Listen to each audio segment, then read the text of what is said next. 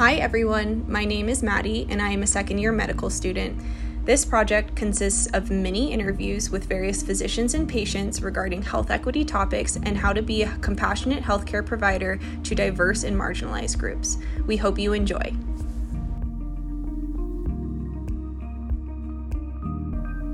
Okay, so hello everyone. I am here with Dr. Robin Dickinson. She is a family medicine physician who has a solo micro practice caring for the uninsured, underinsured, and Medicaid patients around her community for 7 years. She has experience caring for people with trauma and people who are neurodivergent, and she is now a professor and has a pre-med educational program to promote diversity in the medical education pipeline. Okay, so first, if you could explain to us what it means to be neurodivergent and how that manifests in your clinical experience with your patients. Sure. So, we all know diversity is good and important in lots of different ways. All of us in this room are diverse in various ways. But one thing we often don't think about is that our brain wiring is also diverse. And just like we need that diversity in other ways, because it wouldn't help society or human survival or anything if we were all the same, we also need different brain wirings. And so neurodiversity recognizes that there's the neurotypical brain wiring, but just because it's the most typical doesn't mean it's right. And that when people are neurodivergent, that means they have brain wiring that's different from the typical. And there are some challenges that can come with it, but a large number of those challenges are simply because the world is set up for people who are neurotypical. So when I'm working with kids, what I always say is, have you ever been in a place where all the chairs were the size for grown-ups? And they're like, yes. And, do your feet touch the ground? No. And I'm like, well, my father-in-law, my husband's dad, is 6'8". And so when he sits in those chairs, he looks like he's sitting on a little kid chair with his knees all bent up. So we have this one size of chairs for everybody, but it's too big for you guys, and it's too small for my husband's dad. It just fits the people who are exactly the same height as each other within a few inches. So the problem isn't that you're too short or that my husband's dad is too tall, it's that the chairs are all the same. And what we need chairs that fit everyone. And that's kind of how neurodiversity works too, is that, there are some inherent problems to being very tall. He has a lot more back problems and things like that, gravity, that stuff. But, there's also a lot of problems that are just there because the world isn't set up for people of different heights. And in the same way, for people who are neurodivergent, there are some things that are inherently challenging, but there are a lot of things that don't have to be. It's just because society has set up the world to work for the neurotypical people and not for anybody else. So some examples of neurodiversity include anything from autism, ADHD, Tourette syndrome, OCD, or dyslexia, dysgraphia, all the other disses with learning disabilities, and then also interesting things like synesthesia. So basically all these different ways that people's brains can be wired that mean that they experience the world and interact with the world in a different way. The important thing to remember is that the names are all kind of like labels we've given to kind of groupings of diversity, but really it's kind of like saying people are black or white. Mm-hmm. My assumption is that in 100 years, it's going to sound just as silly as 100 years ago, or they used to talk about like Italian Americans were a certain way and Irish Americans were a certain way, and there were all these stereotypes, and now you can't, like, what are you guys, or right. What's your ethnicity? Mm-hmm. Are you Irish? Are you Italian? And nowadays it's just like, everyone's white. Who's white, right? Mm-hmm. I'm assuming that in another 100 years, we're not going to be saying people are black or white, or like everyone's like somewhere in between, right? In my patient population, ADHD was more common because ADHD is more common. But autism is extremely underdiagnosed. It's 2% of everyone, not just children, adults too. Mm-hmm.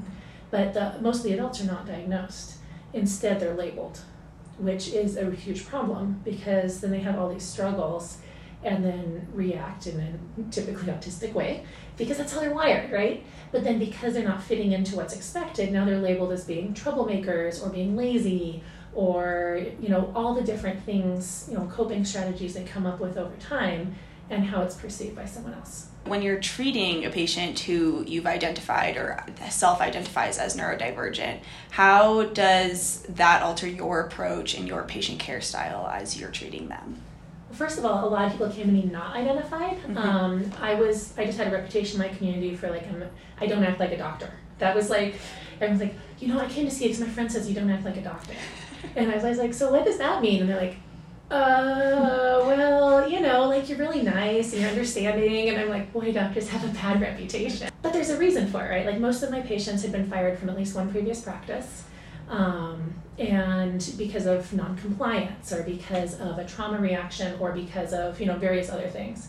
And so I, was kind of the island of misfit toys. And so when I first met them, a lot of them just thought they were bad or wrong or lazy or messed up or whatever. And at the same time, were usually either sad or angry or ashamed or some mix of negative feelings because of that, right? And so for a lot of people, part of it was saying like, hey, I notice these things going on, and sometimes it's because people are different from each other. And, and so I told tons of stories about my family. And usually over time, people were like, that sounds kind of like me. And I'm like, no kidding, because I was kind of angling it that way. So part of it's like, how do you tell someone like, hey, I think you're autistic, when they have a negative preconception of what autism means? Or, hey, that sounds an awful lot like ADHD, when they think that someone with ADHD is like a screw-off, or that's a made-up term, or, they just are trying to drug you up, or, things like that. How do you have that conversation? Mm-hmm. So that's always the first step for me, is how do I introduce that as something that's positive?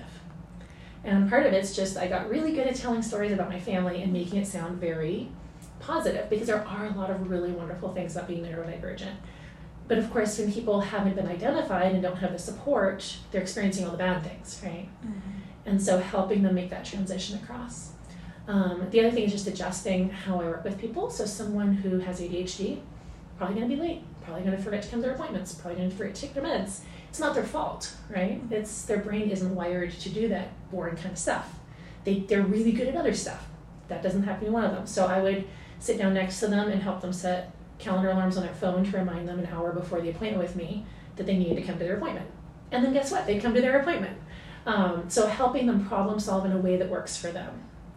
And for someone with autism, being very literal, not using a lot of figures of speech, and then just also being very patient, because oftentimes someone with autism comes off as being rude or condescending or know-it-all, but that's just because of how their brain is wired. And so, a lot of my more obviously autistic patients who had never been identified were fired from previous practices for just having a bad attitude or talking back to people or getting angry. But, I know how that worked. They were literal and they were blunt, and then someone got mad and started being awful to them, and so then they got mad, right? And rightly so from their perspective, and unrightly so from someone else's perspective. When in reality, if someone had just taken the time to be understanding, that would have never happened. And so just being very literal and not taking offense and helping them kind of be able to understand my perspective, but in a very literal way, instead of being like, why don't you understand my perspective? But instead saying like, oh, I can see that this, and if you were in this situation, you would want this. And now I see that we're in this situation, so what do you think about this? And just being very step by step. But again, I grew up, like my siblings have autism. I have older relatives with autism. My kids have autism. I'm like one of the most boringly neurotypical people in my family. And so it's natural for me to kind of go back and forth. Yeah. I don't know who first said it, but like in my family, what people say is I'm bilingual, that I speak autism and I speak neurotypical. And so it is something you have to practice, but you can get pretty good at. One kind of extra question I want to ask, what kind of resources do you use in your practice for those patient populations? Boy, when you talk resources, like there's so many. I mean, Yes. The number one for ADHD, and actually I recommend a lot for autism as well, is a YouTube channel called How to ADHD. She's awesome. She makes it interesting and fast and easy to learn a whole lot of details about ADHD. Is very accepting and has created a community for people online where they can feel accepted and normal, and also learn strategies. So that's really helpful. I've found it helpful for everyone, from people living with it, but also like parents who are like, oh no, I'm sure my kid doesn't have that, or That's one of the important resources. Really, it's helping people with the identifying with it in a positive way. For my son who has Tourette's, actually both my kids do, but my daughter's is mild enough you don't really notice. My son's is a lot more noticeable. There's quite a few videos online about that are called I Have Tourette's but it doesn't have me. I don't like the setup because it is more negative, but it does mean he got to see videos of tons of other kids with Tourette's, and people just post them under that name. There's also a really good YouTube channel called Kids Meet, or Hi Ho Kids is the YouTube channel. So Hi Ho Kids, and they do Kids Meet videos. And they have kids meet someone with Tourette's. But they also have kids meet like anyone and everything. So it's something I recommend a lot to people, whether it's children or adults, because it exposes you to people that you might not otherwise be exposed to. And the kids ask them the kind of questions you might want to ask, but you maybe have those barriers of like, that wouldn't be polite. Mm-hmm. And so you get to kind of find out more without feeling like you're staring at somebody or whatever. Once people understand, usually there's a huge change in behavior, right? Mm-hmm. When I teach live classes with kids for my pre-med stuff, one of the topics I cover is neurodiversity, and I'll show a video that's kind of a simulation of what sensory overload looks like. Mm-hmm. And every time you see the kid's face is just like stunned, and afterwards some of them will be like, I am so sad for him. That's so awful that people make him go through that, and that looks horrible. And like all of a sudden there's all this empathy that really changes how they approach other kids. Mm-hmm. And just being able to see it that different perspective. And then kids are great ambassadors. I mean, because my son is very confident in his neurodiversity and Tourette's, he talks about it all the time with people. And he's very much like, that's just my tic. It's like a hiccup, only it's my brain doing it. Just like, you just ignore it. If you pay attention to it, it's going to get worse. So if you don't like it, shut up. And, he's 13. Yeah. So, yeah. But then other kids hear that, and then they go, and I hear from other parents about how they're standing up for other kids at school or at other activities they're in, because they heard about it from him and they saw him. So that's amazing. You've shared with me previously that you have a silent disability. Can you explain what that means, both generally and how that pertains to like your experience living with a silent disability? Sure. So a silent disability is a disability you can't see. Neurodiversity is a great example. I mean, the first time that I remember we were at a church group, my son was much beloved by the grown-ups because he's extremely sweet and caring. And like one time we looked outside, it was raining, and he was holding his coat over a couple of the girls who were playing outside so that they could keep playing without getting wet. And this is when he was like 5 or 6. And so that's just his personality. He's extremely sweet. And one of the people at church, I mentioned something about Charlie having Tourette's, and they were like, really, Charlie? He's such a great kid. And I was like, I'll just wait. It's going to hit in a second. He's like, oh, I'm so sorry. That came out completely wrong.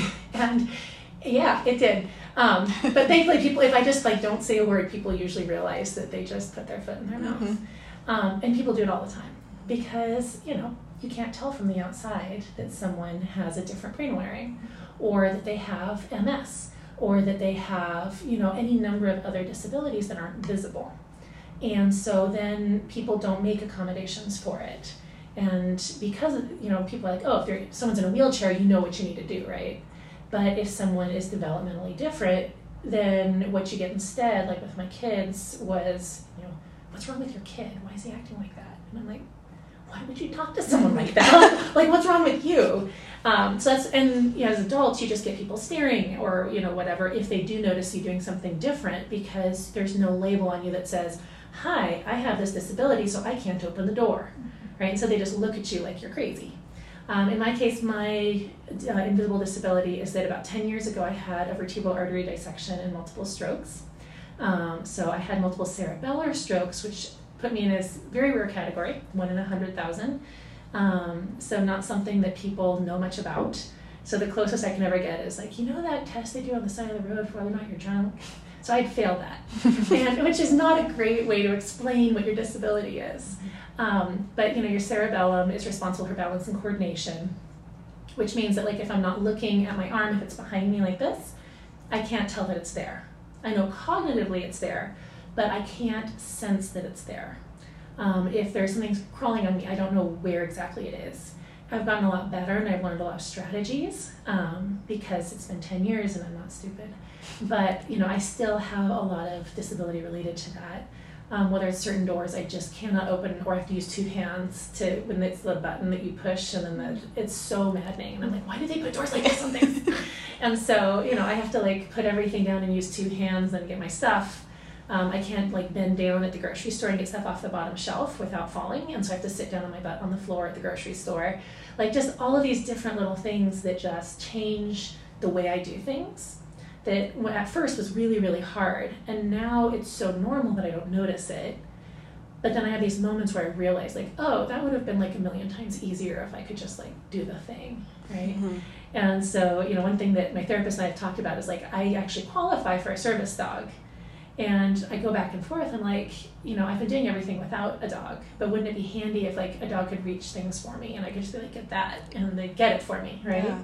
But then I'm like, everyone's seen me going around looking fine. What are people going to think when here's this perfectly fine looking woman walking around with a service dog, which mine would actually be a balance dog. And so they have to be larger and they have a special harness so that if I get tippy, I can hold on to them, which again, like I look fine, I'm just walking around, and then I have a dog with a weird harness on it, like what's wrong with me, you know? Mm-hmm. So it's weird thinking about kind of that dual identity of cognitively I'm fine, and also I get insanely tired where my brain starts struggling. So even just like after working in a review all afternoon, when I go home tonight, I know that I won't be able to do a lot of things that I could do this morning.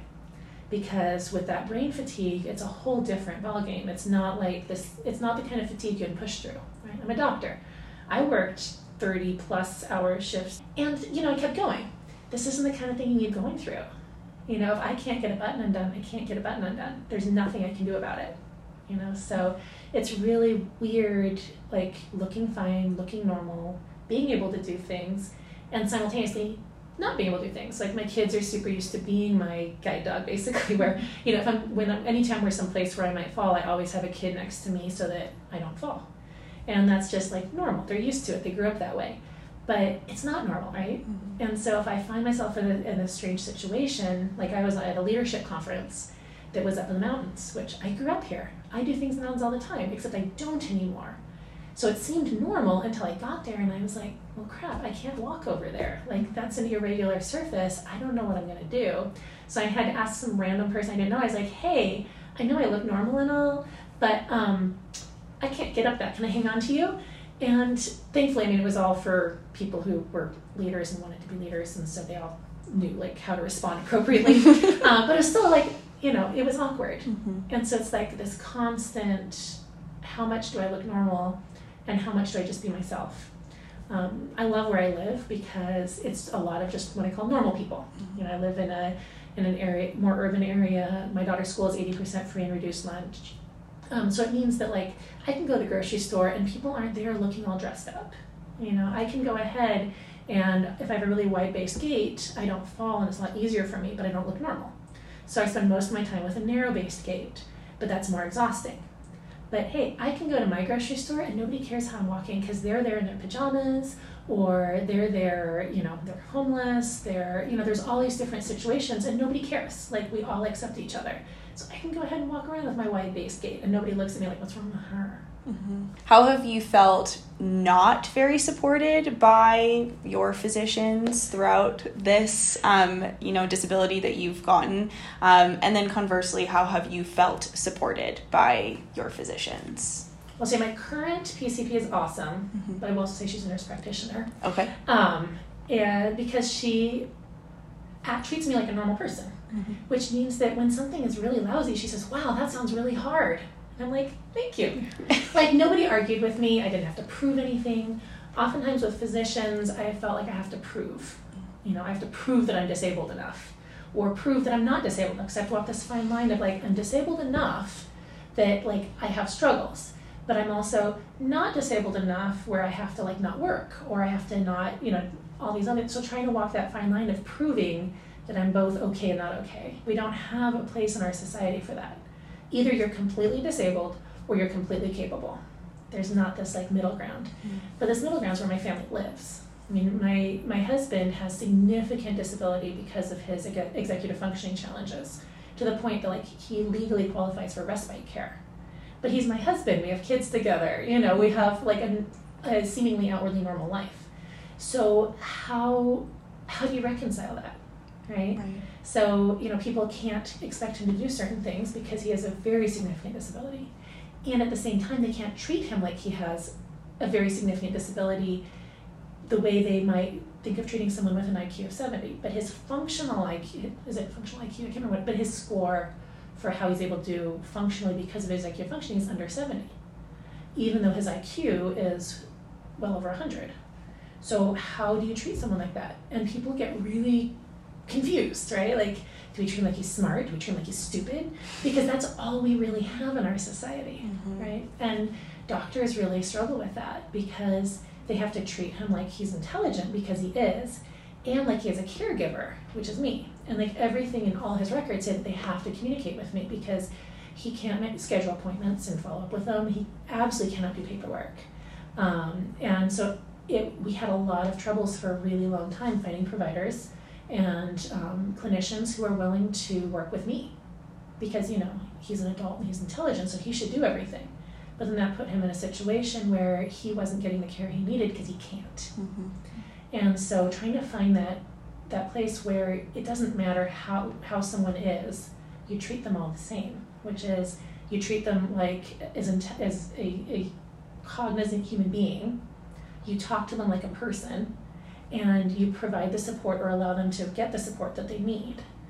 And you probably see that with kids all the time, is that people treat kids like they're stupid, and they're not. They are smart and they're paying attention, and they just don't have the control, right?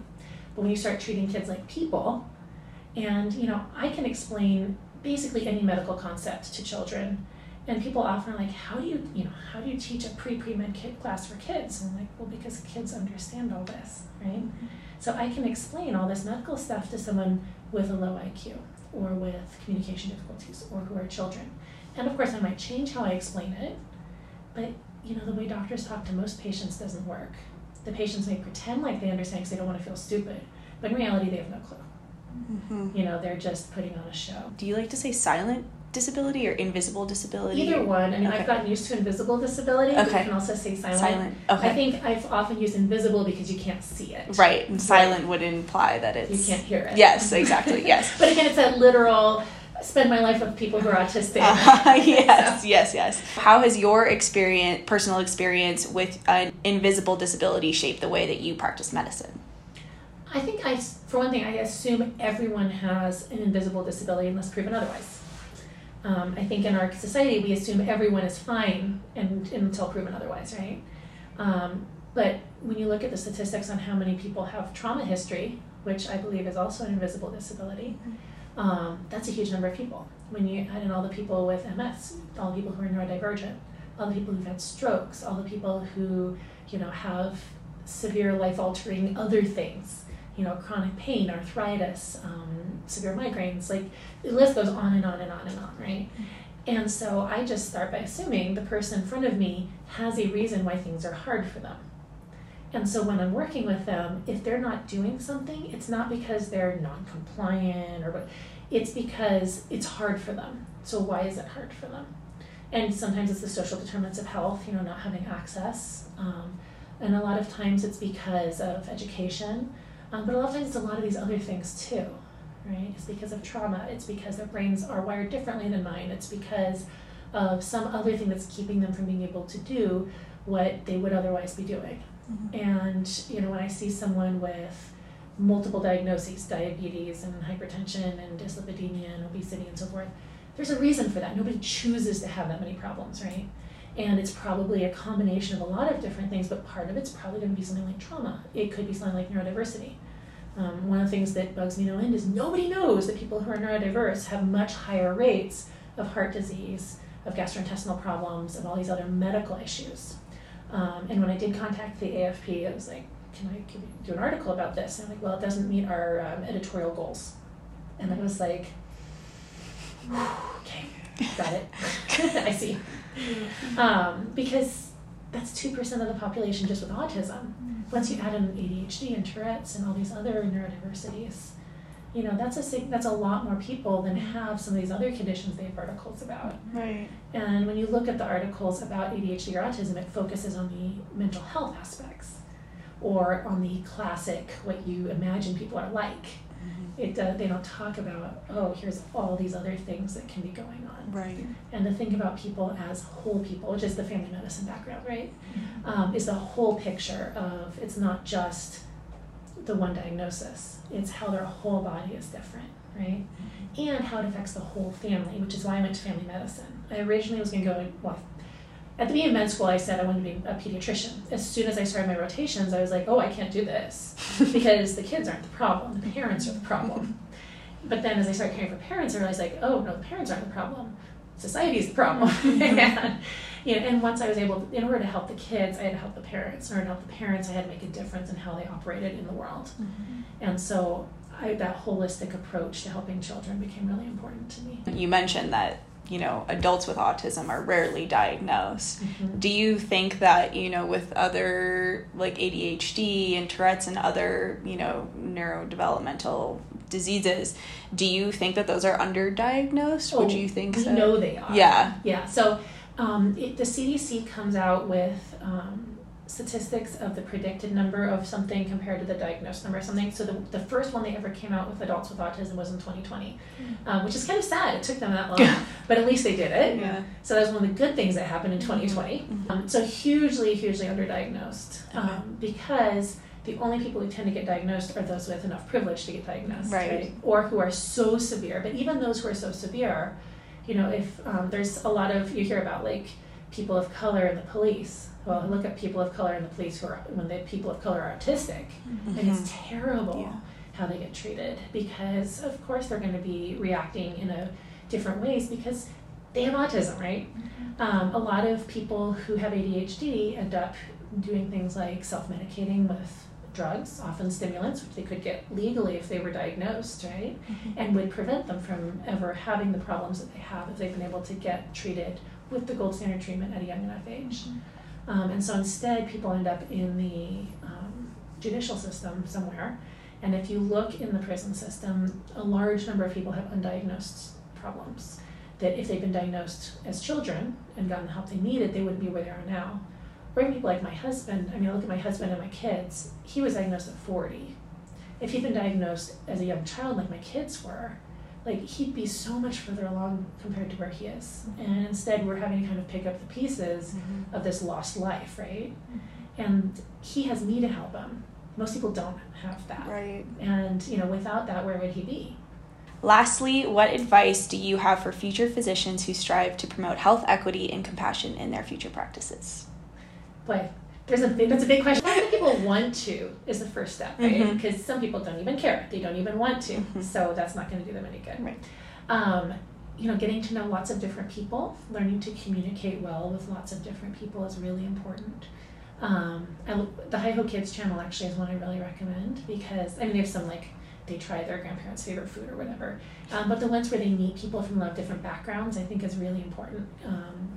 I think the last statistic I saw is that in medical school, I think it was 5% of medical students come from the lowest income quintile, and 75% come from the top quintile. So what that means is people don't have a grasp on reality. What it's like. I came from the 5% end, and to me that's just normal. I went to the most diverse high school in the state. There were over 70 languages at my high school. And so for me, those experiences are normal, right?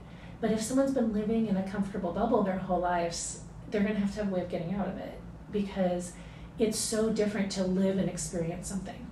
I thought that I was very understanding and compassionate, and then I needed to go on SNAP, which is food stamps, after my strokes. And I was like, oh, I had no idea. And what it's like going to a food bank, I had no idea. Being on the volunteer side of it is lovely and all, but it's totally different than having to wait in line for hours just to get food, and then you get home and it's rotten. That sucks, right? And actually experiencing some of these things that people will never get to experience is the best way of learning about them. But if you can't, try to live through someone else's experience as much as you can. And then also I'd say nonviolent communication is really helpful. So Marshall Rosenberg, I think is who wrote it. There's a book on Audible called Nonviolent Communication, and so useful because it's removing all judgment from how we speak and just saying the facts of a situation. And it's really hard for people to do. We naturally judge everything. And especially as clinicians, it's woven into our language, it's woven into our practice. And if we can remove that, then we can be much better clinicians and also do a better job with equity and with reaching all people.